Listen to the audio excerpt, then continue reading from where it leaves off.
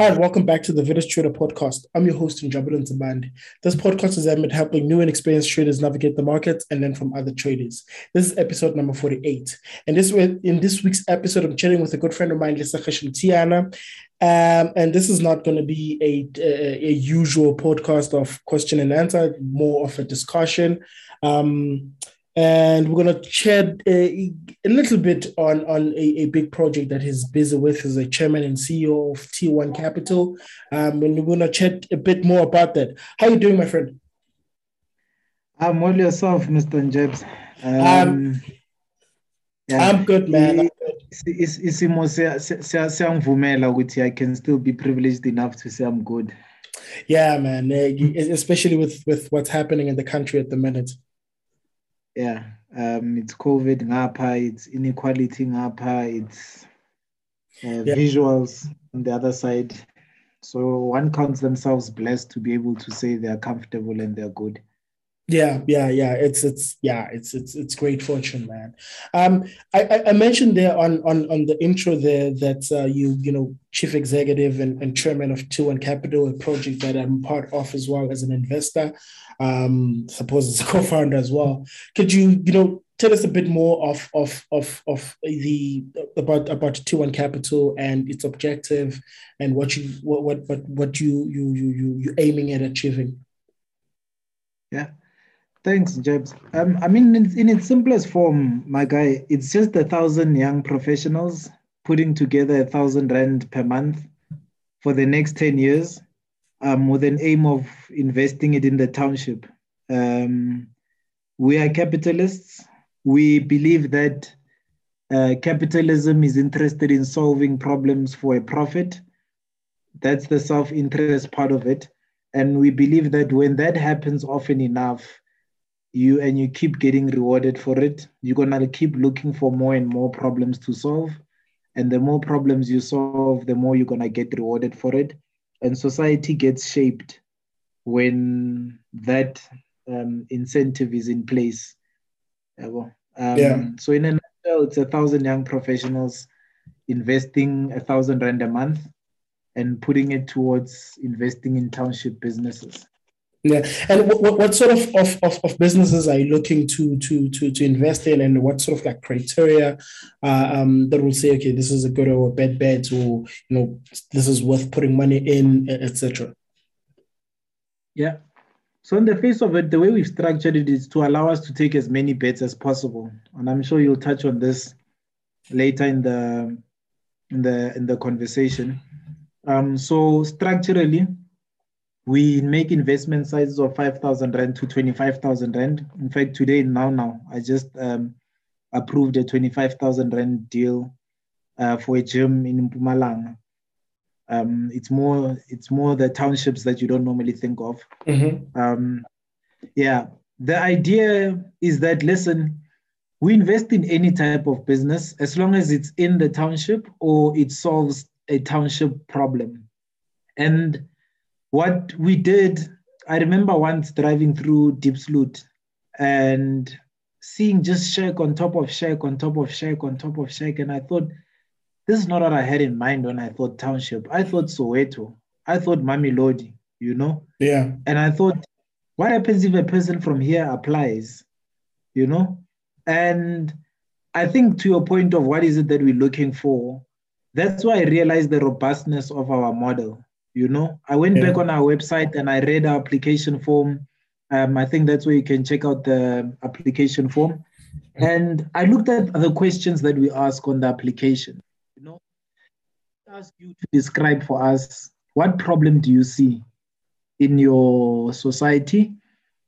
That's number one. Number two, how do you solve that problem? Number three, how big is the problem? So how many people do you think have that particular problem?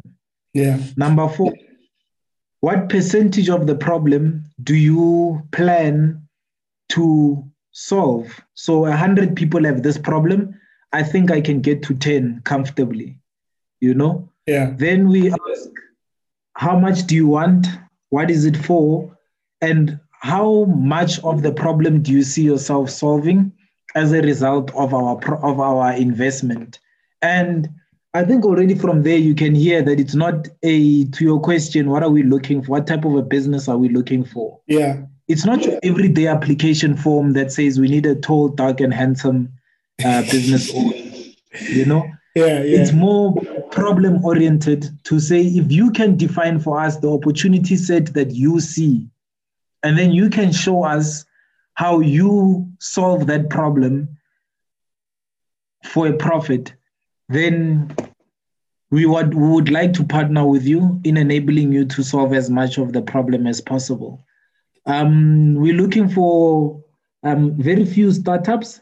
So mainly we're looking for people that have some entrepreneurial history, be it a month, be it 10 years, at least something, so that we can also see that this is someone that is comfortable operating as an entrepreneur. So want some form of entrepreneurial history. It doesn't have to be profitable. That's fine. Just have some form of an entrepreneurial history and then be able to demonstrate to us through answering those questions that you are actually legit. Because, I've got experience in financial services. We've got our head of investments, Township Investments, Fortunate. She's got a qualification in business development. She's a business development specialist, and she's worked for some of the biggest incubators in the country. So we can look at an application form and we can see that the statements correlate and speak to one another and see that you are more or less very legit and be able to then make a decision whether we're going to invest in you or not. But not to make it a daunting process.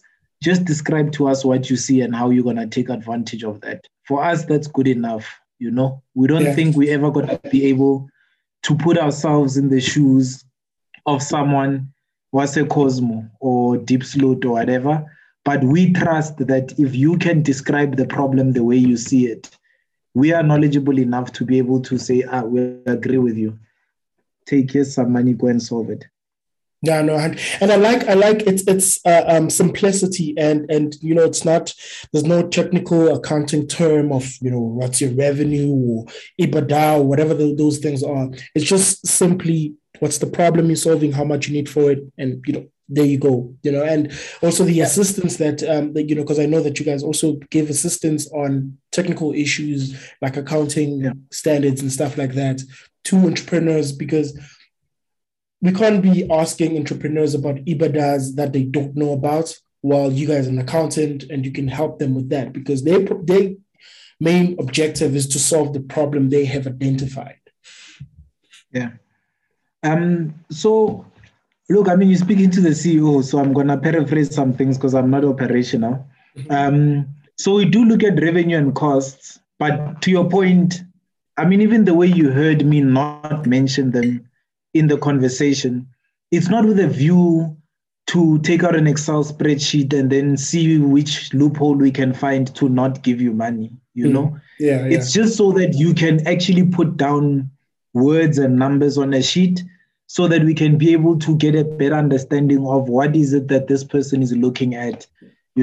Some of us are more financially educated, so it's easier for us to look at numbers and be able to see, okay, this is how big the problem is that this person is solving, than it is for you to say very big, and then we don't know, Revan.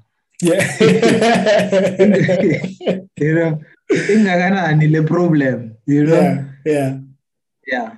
So it's that. You are correct. We're not looking at EBITDAs for the sake of catching you out. We're looking at what's your revenue, what are your expenses, what's your profit, for the sake of at least speaking that common language. You could take out Nikai clip and then what?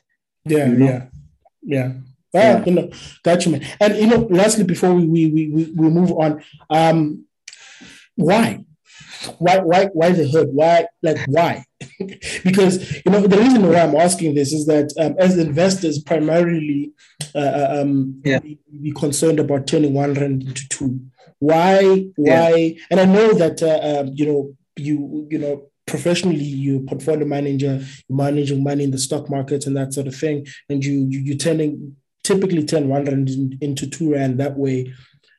Why township? Why township businesses? Why not the stock market? Why not property? Why not Bitcoin? Why not any other way of turning one rand into two? And I'm not even interested on it's because some people would say it's more riskier than the market, but that's not true. We all know that. But why township, my man? I think if you take a picture of any video circulating, you can somehow put that as the thumbnail of your podcast for today. That's how deep the opportunity set is. I'm holding a book here now called The Third World: South Africa's Hidden Wealth by Theo Rudman. And at the back, there's that book review at the back by a very young-looking Clem Santa. Those who know, he's the founder of Doxadeo and Dimension Data, those things. And then Jengobang Vula, if I go to page 1, this book was written in 1988, or it was published in 1988. And they're speaking about South Africa's hidden wealth. And when you consider the fact that we've explored 1 square mile of our country and directed essentially everything to funnel itself through that. I'm talking about Sandton, right? And you consider the fact that with the most unequal society on earth, not in Africa, on earth, you then start to see factually that the opportunity set lies there. As I say, starting with this book that was written in 1988, where he already was seeing it during the heart of apartheid. Some of us having grown up there, gotten educated at the best universities the country have to offer, and then coming back with our new fresh eyes, I can't find a better opportunity set anywhere else. You mentioned Bitcoin. You would know very well that an opportunity, or at least things have to be probability weighted and risk weighted. If you make 100 million rand risking your life, and I make 10 million rand risking 100,000 rand, I have a bigger return. Not because I'm philosophical, but because factually you took a risk, you took a capital risk, you took a risk on your life, and I took a risk that is only limited to 100,000 rand loss. So that's why the township, as I said, our investment sizes are 5 to 25,000 rands. So we're seeing that that's one of the few places where you can take such a small bet and someone can shoot the lights out, So the opportunity asymmetry is just phenomenal. It's unbelievable. I was talking to my dad this afternoon, and I was saying, I'm so envious of doctors because they open up a surgery in the township and they get every day 250 rand from 100 clients for flu medication, And if you do your maths, we're talking about what? At 250 times 100, that's 25,000 rand a day that this guy is making just so for you to come in, breathe out, breathe in, breathe out. And he can hear, because remember that flu is diagnosed, you can hear the breathing patterns. And then he can tell you've got pneumonia or you've got bronchitis or you've got a dry cough or a wet cough or what have you. And then boom, 250 rand made 25,000 rand every single day, And the only reason the rest of us are not doing that is because we have not been able to translate our professions into the simplest way that we can solve problems in the township, It's very difficult for me as an accountant to put up a sign that says, for 250 rand, I will do this for your business. And then business owners can all line up, come in, I do a quick breathe in, breathe out exercise, and then they give me 250 rand and 2 weeks later, they're back to full health. The opportunity set is just phenomenal, my man. I haven't even spoken about the fact that we're from the township and it's the right thing to do. As we are seeing, some of us are hitting corporate ceilings. Some of our sisters are hitting corporate ceilings. We've been fighting for the composition of corporate South Africa to look differently. And I have confidence that it's never going to happen. And it's not because I'm pessimistic. It's because it's difficult to solve something you don't resonate with, you know? Yeah. I think as we were speaking off air, I had my knee surgery and I'd be standing with friends with my crutch and they'd say, let's take a picture. And I say, cool. And then they say, no, leave the crutch there. And I'm there thinking, you basically just said to me, leave my support there, you know? And now, if you ask me to invest in a business run by a disabled person, I can relate with the fact that this person still has their mind. This person still has the ability to solve problems. It just so happens that they have a physical impediment that has nothing to do with the business at that point in time, you know? But if you have to write me a king code for me to include disabled people, good luck, you know? So the opportunity set is insane. There's problems to solve left, right, and center. There is unemployment, so there's labor to be gotten. There's nothing is working, my man. Almost nothing is working. You know, it was built as a concentration camp. We all know that during apartheid. So in terms of services, even today, the taxi services are designed that you must go to town to buy groceries. You must go. Only now we're starting to build the shopping malls there. And it's because some people are realizing that, hey, there actually is money to be made if you can bring the shopping mall closer. But there's so many other services that are still there that can still use with us solving those problems. And each of those problems that you solve, as we did say, in a capitalist society, is more and more profit that you're making. Yeah, true. You know, you touch on asymmetric bets that you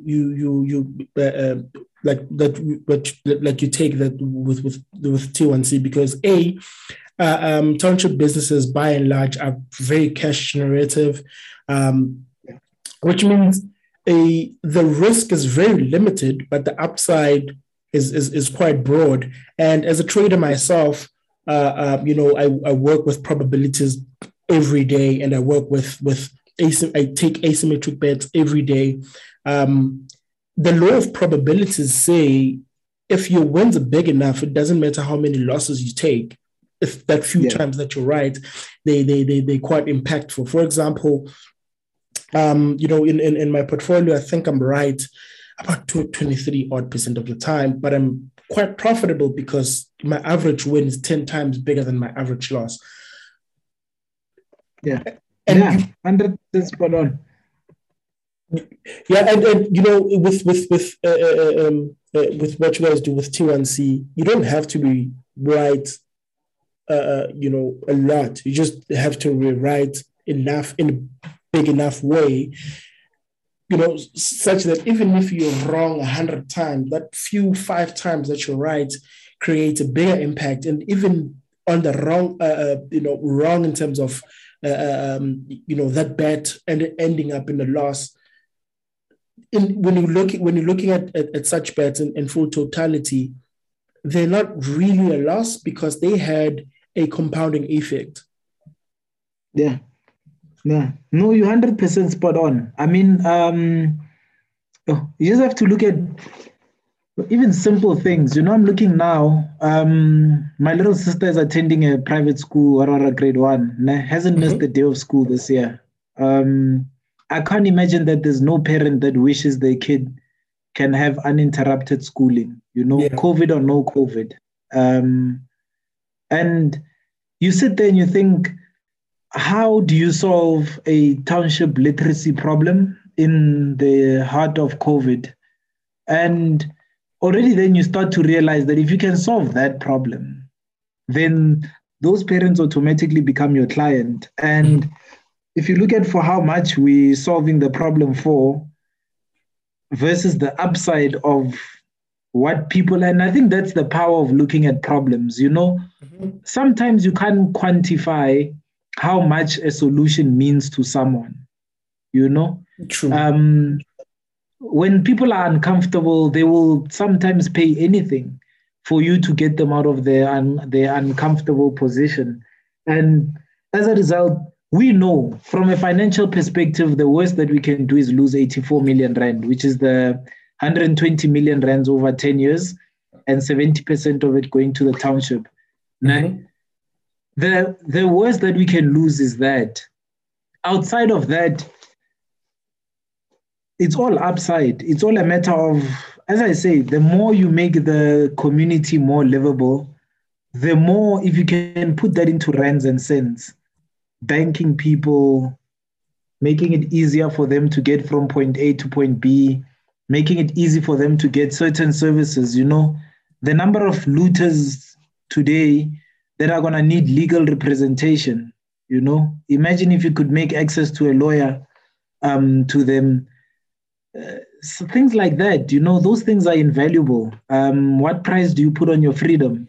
But as things stand, there's no way to inject formal services into the township. Sometimes it's even things like safety, for example, where if you and I feel as if we can't comfortably go to Mamelodi and work and come back today, then it's difficult for them to get that service. Now, that's the other thing about ukusebenza nabantu. People start to know you. People start to see, no, losamazi, lonjebs. You approach whatever, because there are people that went to work today that have to go back home to their township.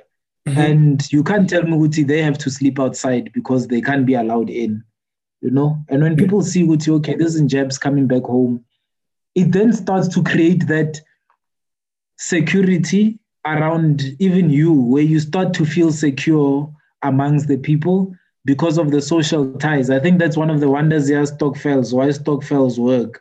It's not because they've got strong controls when it's coming to, when it comes to, what do you call this? To managing money. It's the fact that it's a social vehicle. You are strongly linked to one another, such that where are you going to stay? Because we know where you stay. Is the Masako. Even if you run away, we know that your parents are here. You will have let them down. You will have brought shame to the family. Yeah. All of those things. The upside is phenomenal, Jebs. I know it may sound like I'm rambling on, but I think it's one of those quantifying solutions, quantifying a livable arrangement. How much would you pay for your kids and your wife and family to have a safe environment that assures that they will get the best opportunity to live a fruitful life? Yeah. You know? Yeah. When you were mentioning there that it's 84 million rand over a 10-year period going into township businesses and into township entrepreneurs, I quickly just divided, because you mentioned it's like between 5 and 30,000. I just took the higher extreme. That's about, assuming that 5 and 25. 5 and 25. I use 30, but that's neither here nor there. Okay. Assuming it's 30,000 per entrepreneur, that's 2,800 bids. And I don't care how bad you are at selecting business, you can't select 2,800 bad businesses or 2,800 bad entrepreneurs. I don't care how bad you are in selecting people. Moreover, even if those 2,800 entrepreneurs end up not giving T1C the return that we were hoping for, the impact or the lasting effect of that impact, because we spoke before about the bank that funded Coca-Cola doesn't even exist anymore. I was about to say that's the other thing that sometimes we don't realize about some of the bets and the work that we're doing. That from a survival perspective, I would like to see T1C 10 years from now. Some people say to me, so I'm going to have to wait 10 years for me to see my return. And it's one of those, look, I'm asking for 10 years worth of patience in you. If it takes 10 years, I at least have got that leeway. But to your point, I make an investment today. That person starts on their own trajectory and their own tangent. And tomorrow, that person can be a success, a phenomenal success. More successful than we will ever be. To your point, the bank that funded Coca-Cola doesn't exist today. The bank that funded AB InBev doesn't exist today. So as a result, what happens is that it stops even being about our survival, but about us doing as much as we can, as well as we can, while we're in business. And then from there, the ripple effect it's phenomenal. Some of the companies that we're investing in are going to bail us out in our toughest times because they are the only strong enough organizations that exist in the township to make such a return. True. Yeah. Yeah. Yeah, no, 100%, man, 100%. Because there's a tail return here. We always talk about tail risks, but there's a tail return here that's like, speaking of looting that we're seeing in the townships right now. The tail return is that over time, if enough of these kind of bids, and not just from T1C, from other organizations as well, from other people that would have a similar, thought of investing in the township, is that when people are stealing food or people are looting food, that says a lot. And people would not need to loot foods if they had jobs and if they had food that they bought themselves. And if you build businesses as a township, you build an ecosystem that people don't need to go to Sandton to advance their careers. People don't need to wear a suit and tie to advance their career. They can just do that next door. Yeah, I mean, we have a legacy of the migrant labor system where it was easier to control people by putting them in the township and so that they travel to work, so that it's not easy for them to riot, acquire property, what have you, right? And to your point, at some point, we are now at a point where we're in a democratic South Africa, and that hasn't changed, or it hasn't changed much. And as a result, people are just, people plain get tired, People are losing hope. I don't have the barometer on hope, but as you say, it's not encouraging when now you have to go steal food. It means you don't necessarily believe that you've got the means to go buy the food yourself, or you don't foresee that, as you said with your meat analogy earlier, you don't foresee that you'll be able to afford that particular piece of meat, given what you earn or given where you work. It's like what they say with South Africa, we have a middle class that essentially is paying to stay in the middle class. You get paid enough to go to work, get dressed, and go back to work again. Everything else in between, But as I say, for me, it's solving that, It's not fighting inequality. Those are the off-spins of what we're doing. As you say, those are the tail returns of what we're doing. For me, if you can solve the problem of people have to go people have to travel far to work, okay, the one way is to create a lot of transport businesses. The other way maybe is to put Wi-Fi hotspots around the township, and therefore people can work from home. The other way as well is to build strong township businesses, and there's a value accrual for that. Money it's like energy, it doesn't get lost in the ecosystem, it just gets redirected and retransferred somewhere else, And I think what's been said for me is when people say to me, because of the lockdown regulations, a lot of jobs have been lost in the alcohol industry, think of the cleaners, whatever. I say to them, so essentially the logic you're using is saying that if crime goes away, lawyers, policemen, prison warders, prison nurses are going to lose their jobs. As a result, we need this evil to keep society running. I fail to resonate with that logic, and I rather prefer the logic that says that let's actually invest in the good businesses that are able to sustain and solve problems in our communities. And through that, we will see a redirection of the economy, into the things that we need anyway. And in most cases, it's things we consume anyway, Going to buy food, a ShopRite, 2 taxis down the road, versus going to buy food at the corner that is fresh from a urban garden in your community is exactly the same type of food. It's just the one you paid a lot cheaper for it. Yeah. Now you've got 25 rand to tip the guy or to spend on another service in the community that otherwise wouldn't have had your 25 rand because you're spending it on transport. And a new economy then emerges in that regard. Yeah. It's that. It's that. And I was shocked speaking to my dad today. He coined it perfectly. You guys are actually effectively creating markets. And I thought that's a less humble way of saying it.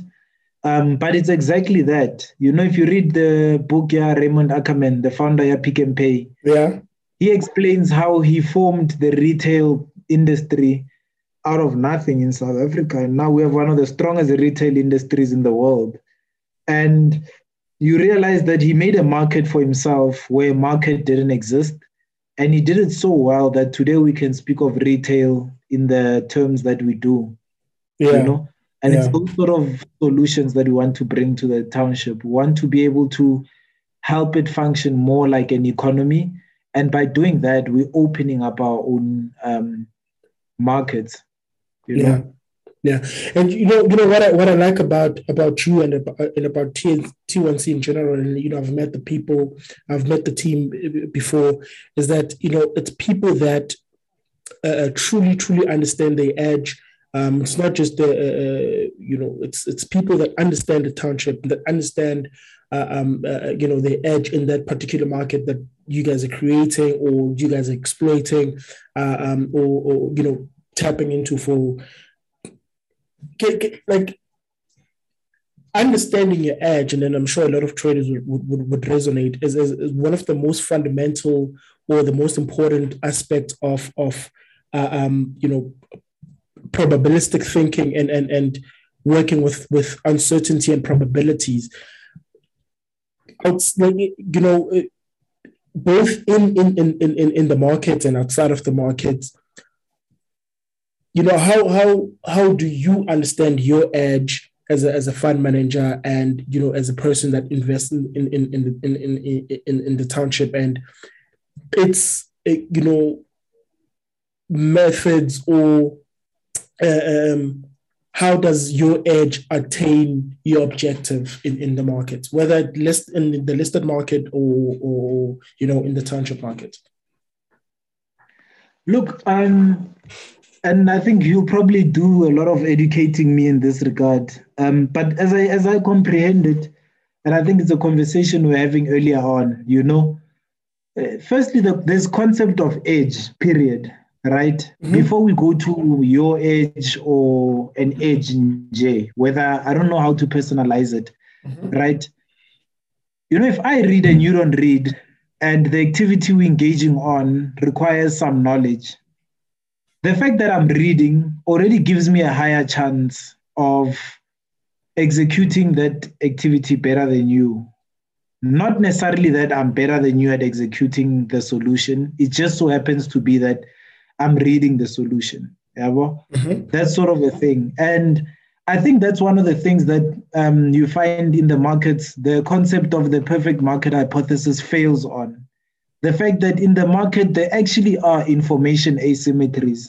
There are people that have better information than other people, And in that regard, that can factually become an edge. Whether it's your edge or not, it becomes debatable. It becomes a matter of how widely available that information is. Equally so, for starters, in the township, I would say, I don't think we particularly have an edge over anybody else, except that we first get our information edge as a start. So we know what everybody knows in the township.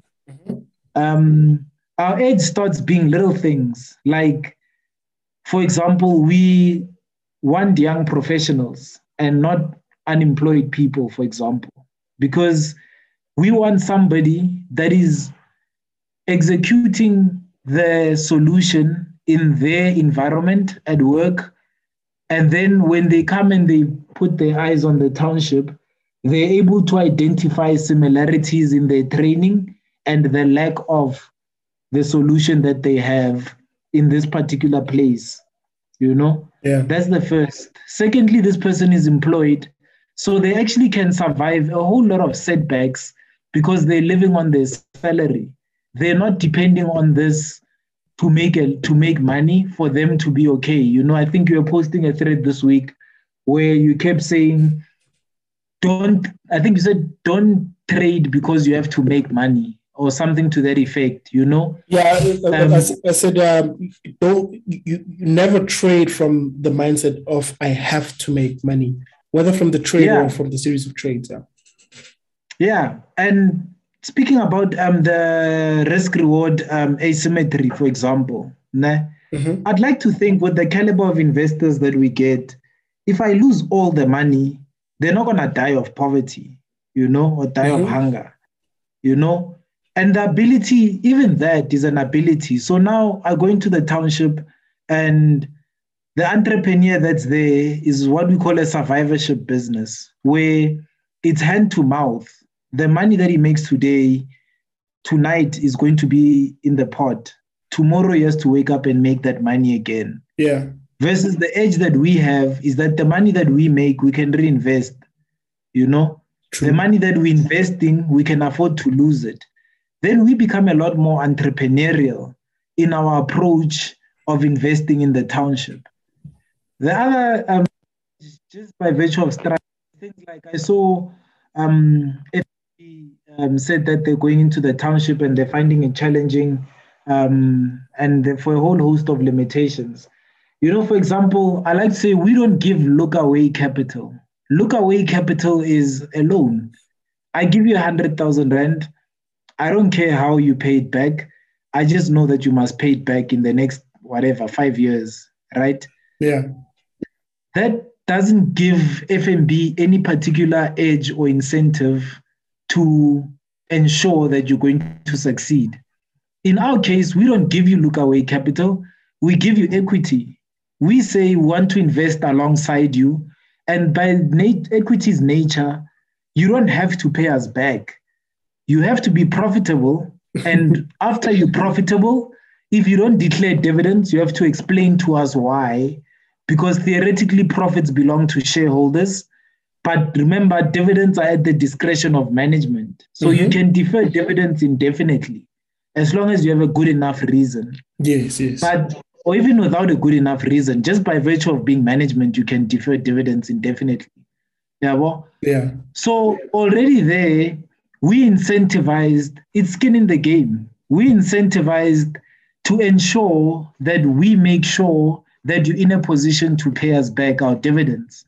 And that automatically gives us an edge. Now, when we are finding something challenging, we solve it, especially if it stands in the way of us making a return. If the guy that gave you a loan finds something challenging about your environment, they just take their money back and move out. The end. Yeah. So all those little things add up to be edges, Someone can say, Mina nkhulekasi, so as a result, I can see opportunity better than you. Well, debatable, because khulekasi sonke, except you stayed there, so you probably have better experience there. But now I've even gotten to go and learn business models and ways of monetizing problems and monetizing solutions. So I have an edge over you in that regard. And now I get to look in and compete in your environment. So it's those little pieces of edge that I think I would say are in T1C's favor. I mean, including the numbers at the end of the day. 1,000 is a comfortable number to work with, but it's also a very difficult number to break down and essentially defeat. Yeah.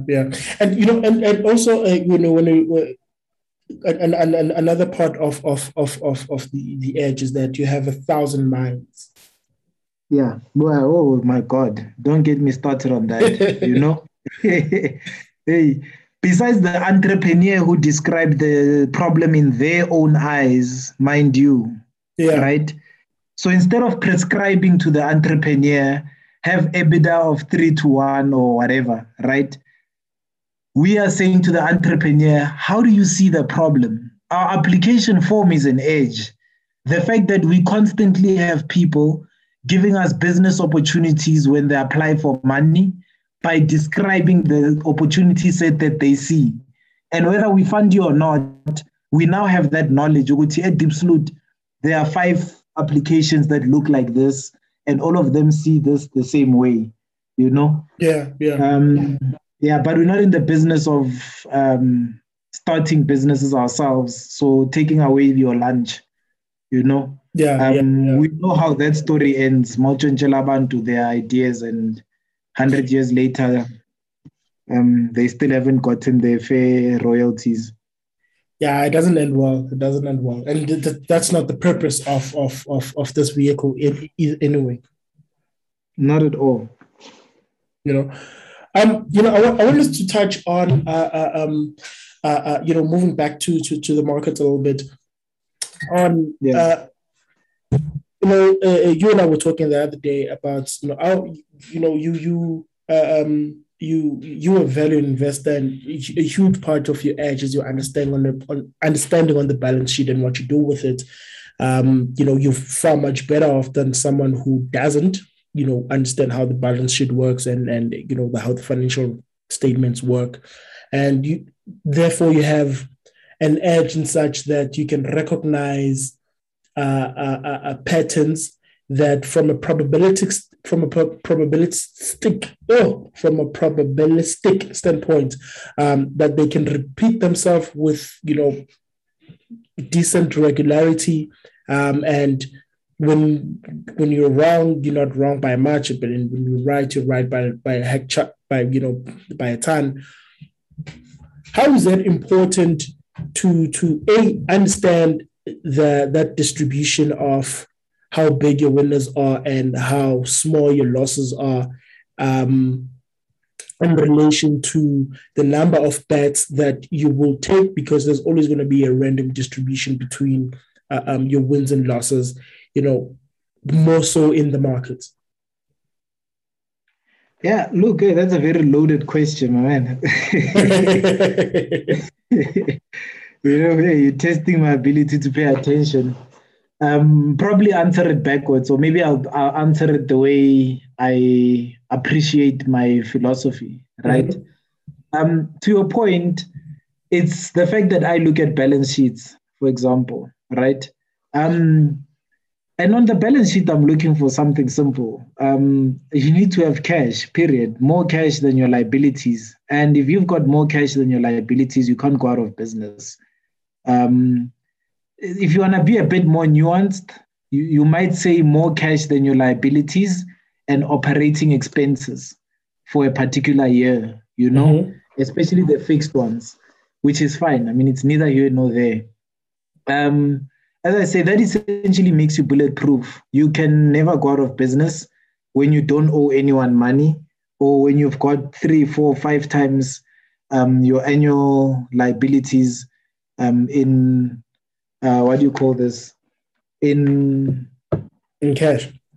In cash, right? Mm-hmm. Then from there, you do a particular pricing of the entering of the trade, So I know in most, let me not speak for them. Let me just speak for myself. If I'm buying a company that has got that type of a balance sheet at 1 rand, I'm a lot safer than if I'm buying that company for 20 rand a share. Mm-hmm. Because if this company goes down, I can only lose my 1 rand. Versus if I buy it at 20 rand, I will lose 20 rand, mm-hmm. 21 rand. So based on whatever valuation I came to, the closer to zero I can pay for that opportunity, the less money I'm risking, or the lower the risk that I'm taking, given that we've even already determined that this company cannot go out of business at all, or unlikely to go out of business. At least the odds of it going out of business are low. Yeah, they're much, much lower, And then from there, the sky is the limit, the price can go to whatever it wants. If the company is profitable, earnings, and that's the other thing that I love about my methodology, the fact that I take dividends, I invest for dividends. So I'm not even buying at a discount to profit, I'm buying at a discount to dividends. So now every year they declare dividends, I've got cash back in my bank account. I have de-risked that position, but I still hold shares in that company. And for as long as that company continues to exist, every year I'm getting a disproportionate return for the amount of risk that I took in that company. And you see it in the companies last year when they announced coronavirus lockdowns, complete lockdowns. And everybody invested as if the world is over.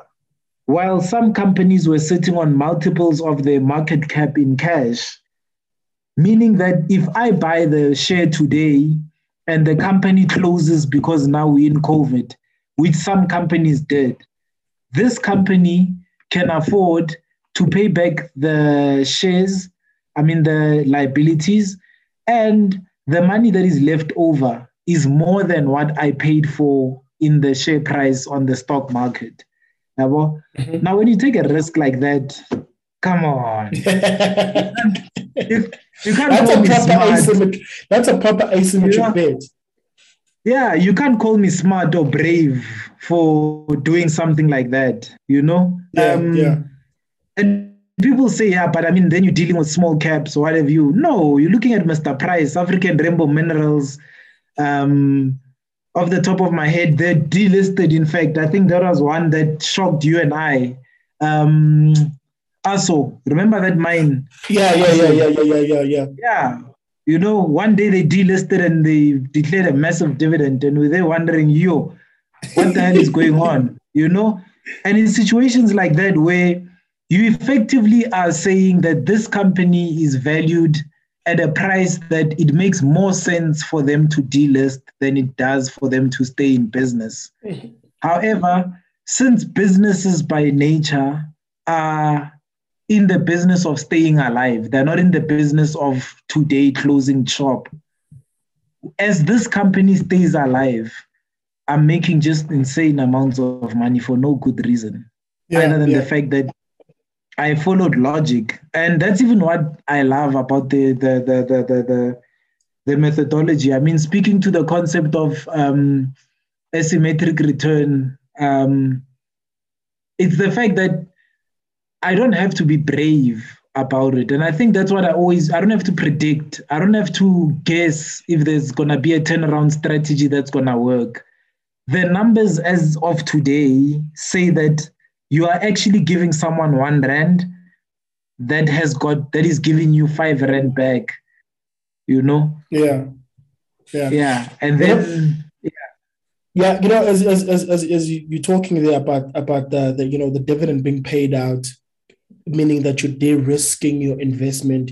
It takes me to one of my strategies of I never exit a target. I always trade my stop loss behind me, and every time my stop loss passes that 2% profitability mark. In other words, that if my stop is hit, I'll end up with a 2% profit. I feel now I'm in a position of a risk-free opportunity, because whatever happens, I'm not losing money. Whether I'm adding to that position or not, whatever happens, I will not lose money, because all my bets are 1% bet. So if I lose on a 2% bet, I'll drop down to 1%, and the upside is always unlimited. And once the company that you've invested in has paid you in dividend as much as you've paid for the company, that's a risk-free opportunity. Yeah. And I think you've been investing with me long enough that one of the reasons I can do my township work is because I don't know how to explain the JSE anymore. If there are risk-free opportunities on the JSE, I don't see why I have to sound smart, making it more complicated than it is. Yeah. The logical thing to do is just take it and don't make a big deal of it.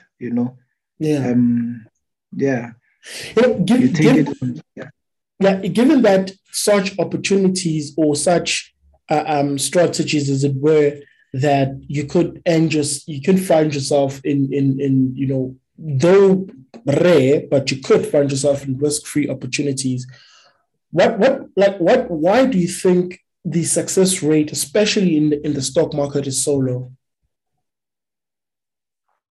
Temperament.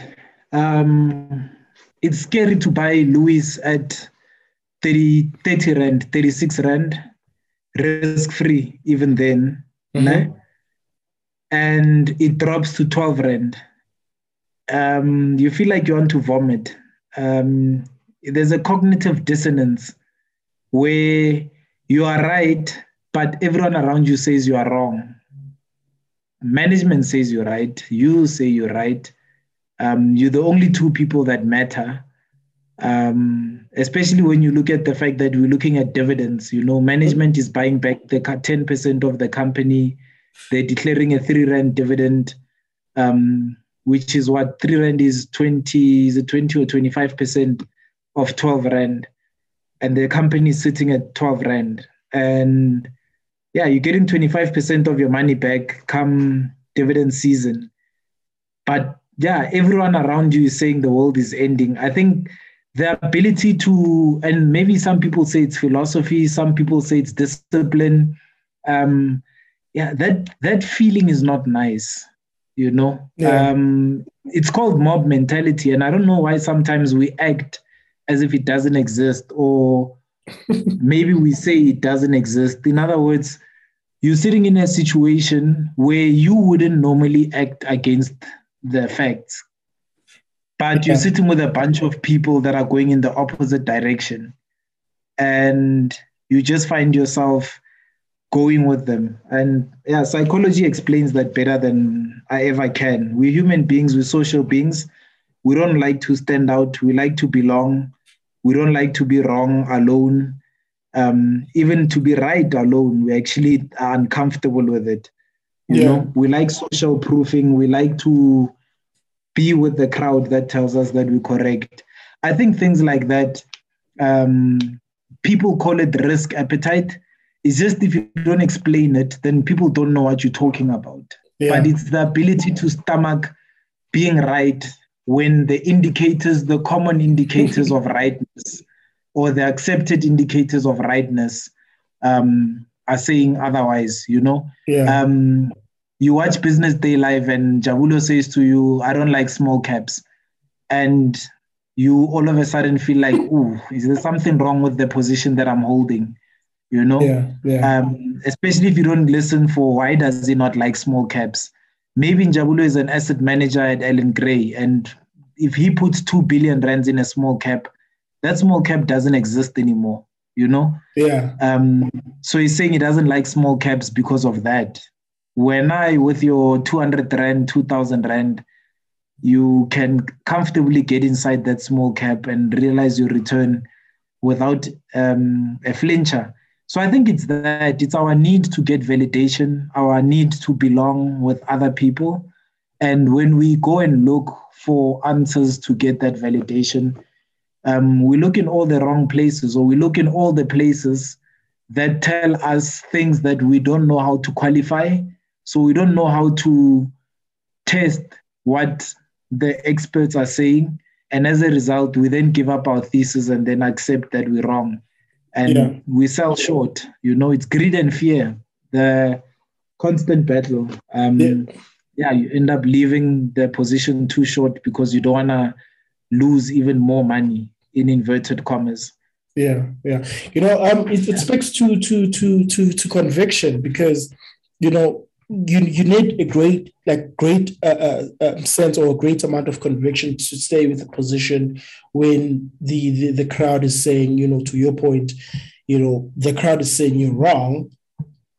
You would need conviction to stay with that position. Because for example, I remember there was quite a bit of a sell-off in the market in one of the positions that I was on.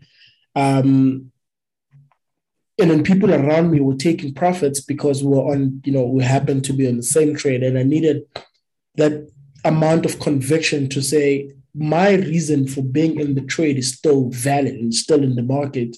Therefore, I'm staying with my position. It doesn't matter what you're doing in your portfolio, but in mine, I still have that conviction to stay with my position. And it goes to a point where it's very, very hard to, stand against the crowd. Yeah. It's as I say, we're social beings, it's hammering. It's absolutely painful. There's a cognitive dissonance. You can't relate. That's why I say the best feeling I could give it is to say you're on a vomit.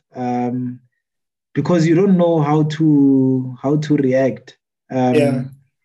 It's a very uncomfortable feeling. Yeah. It's the same for traders when they have to stick with the trading system during a bad spell. Because every trading system goes through, a bad spell, and often traders will divorce a trading system because of a rough patch, and few days or seconds after they divorce the system, then it starts to work.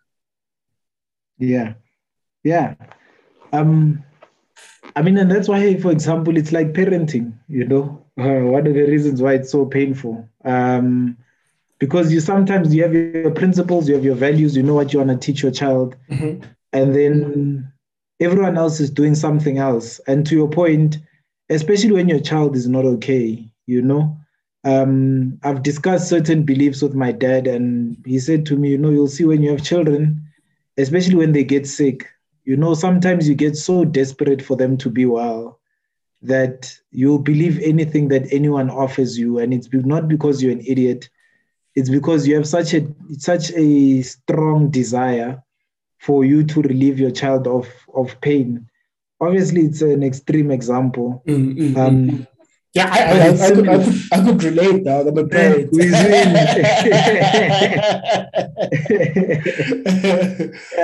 Yeah. So it's exactly that as well, especially because remember, and that's why I think one of the best things that Simon and Christia used to do, especially in the earlier days of Just One Lab, and the Fat Wallet Show, was to say, if you've got relationship problems, go see a psychologist. If you've got budgeting problems, go see a financial planner, those sort of things. Because you want to take away as many of the attachments that are involved when it comes to you dealing with money, such that, especially for edge purposes in investing and in the market, you don't want to look at your 15,000 Rand bet and say, that's my child's school fees, because then your reaction is a lot different to if you look at 15,000 Rand as 1% of your 1.5 million Rand portfolio, Yeah. And based on that, then as I say, you have very different emotional reactions towards that particular trade that you have, and as well as who you listen to and what they're saying about it. Even the confirmation you're looking for is better. You're not looking for confirmation to save your child's school fees. You're looking for confirmation that you're right or wrong, full stop. Yeah. Namaji, I think we could park it here, man. We could talk all day long. We can talk till the sun rises. And it's always great talking to you, Maji. Thank you very much. Do you want to add anything before we close up? Yeah, look, I think we've already covered a lot of it in the podcast. I think for me, from a thousand perspective, it's to say I really would encourage people to just look in themselves and do a bit more for themselves, for their communities. I'm not saying join T1C. You apply, there's an invite, what have you. Mm-hmm. But it's so sad when you ask people, what's the problem here? And the first thing that comes out is the problem with government, or as a country, we lack leadership. Yeah. Those sort of things that are valid. you know. But they have no way of being falsified, you know. It's to I think my message earlier in the week, where you really start to appreciate people that take accountability for their own outcomes, no matter how painful it is. Sometimes it's not that you're wrong. You're not wrong at all.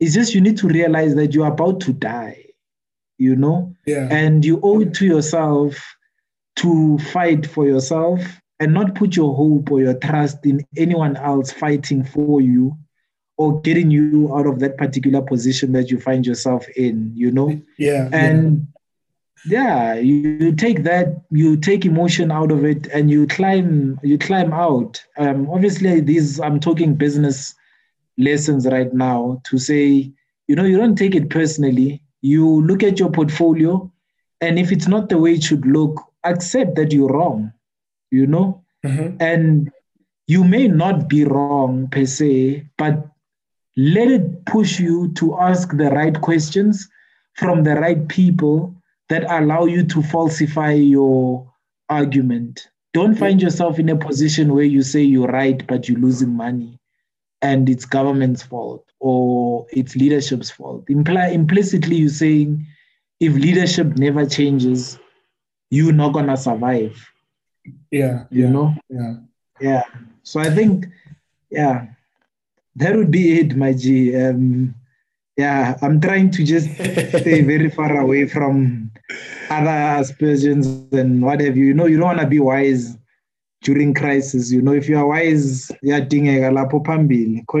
a war going on. You know, don't be a microphone expert. No, 100%. Now, Maji, you know, before I let you go, most importantly, how do entrepreneurs apply? Any contact details that they could apply at? You know, I know through the website as well, but, you know, other emails or what have you. And how do people invest in T1C? So for now, our primary tool is the website, and the reason and the idea behind that is that we want to standardize applications. You know, we want the type of information that we're getting to be able to be analyzable and usable later on to continue to help those very same businesses solve problems. So in that regard, it's t1capital.co.za. And you go there. If you're an investor, you go under Join T1C as an investor. If you are a business, you go to the SME portal or SME application, and there it will give you the opportunity to apply for funding as an SME. You fill out the questions in as much detail as possible. It's just so that we can get to know you better and understand you better. It's not so that we can see how difficult we can make an application form. And then if you're an entrepreneur, 99% chances are you're going to get the funding that you're applying for. And if you're an investor, that one, unfortunately, it goes through credit checks, it goes through an application evaluation. And mainly what we're doing there is an affordability criteria, because we don't want money for the sake of money. We actually want people that can afford to stomach parting with 1,000 Rand a month for the next 10 years and can engage on the solutions that are needed in the township. We're not looking to help you get rich quick. We're not looking to very quickly get your money so that we can quickly go and make investments. It's a 100% mutual relationship of trying to make sure that you're the right person to walk this journey with us, so that we don't have to look over our shoulders whenever we want to make an investment, or do we have the required amount of capital to invest, but then also that we've put you on a path that is putting strain on you and your family's resources, when the responsible thing would have been to rather advise you to, let's say, manage your money in a particular way and not be, we're an alternative investment, to not be fishing for alternative investments to solve your problems. As you said, earlier, don't trade from a mindset of, I have to make money.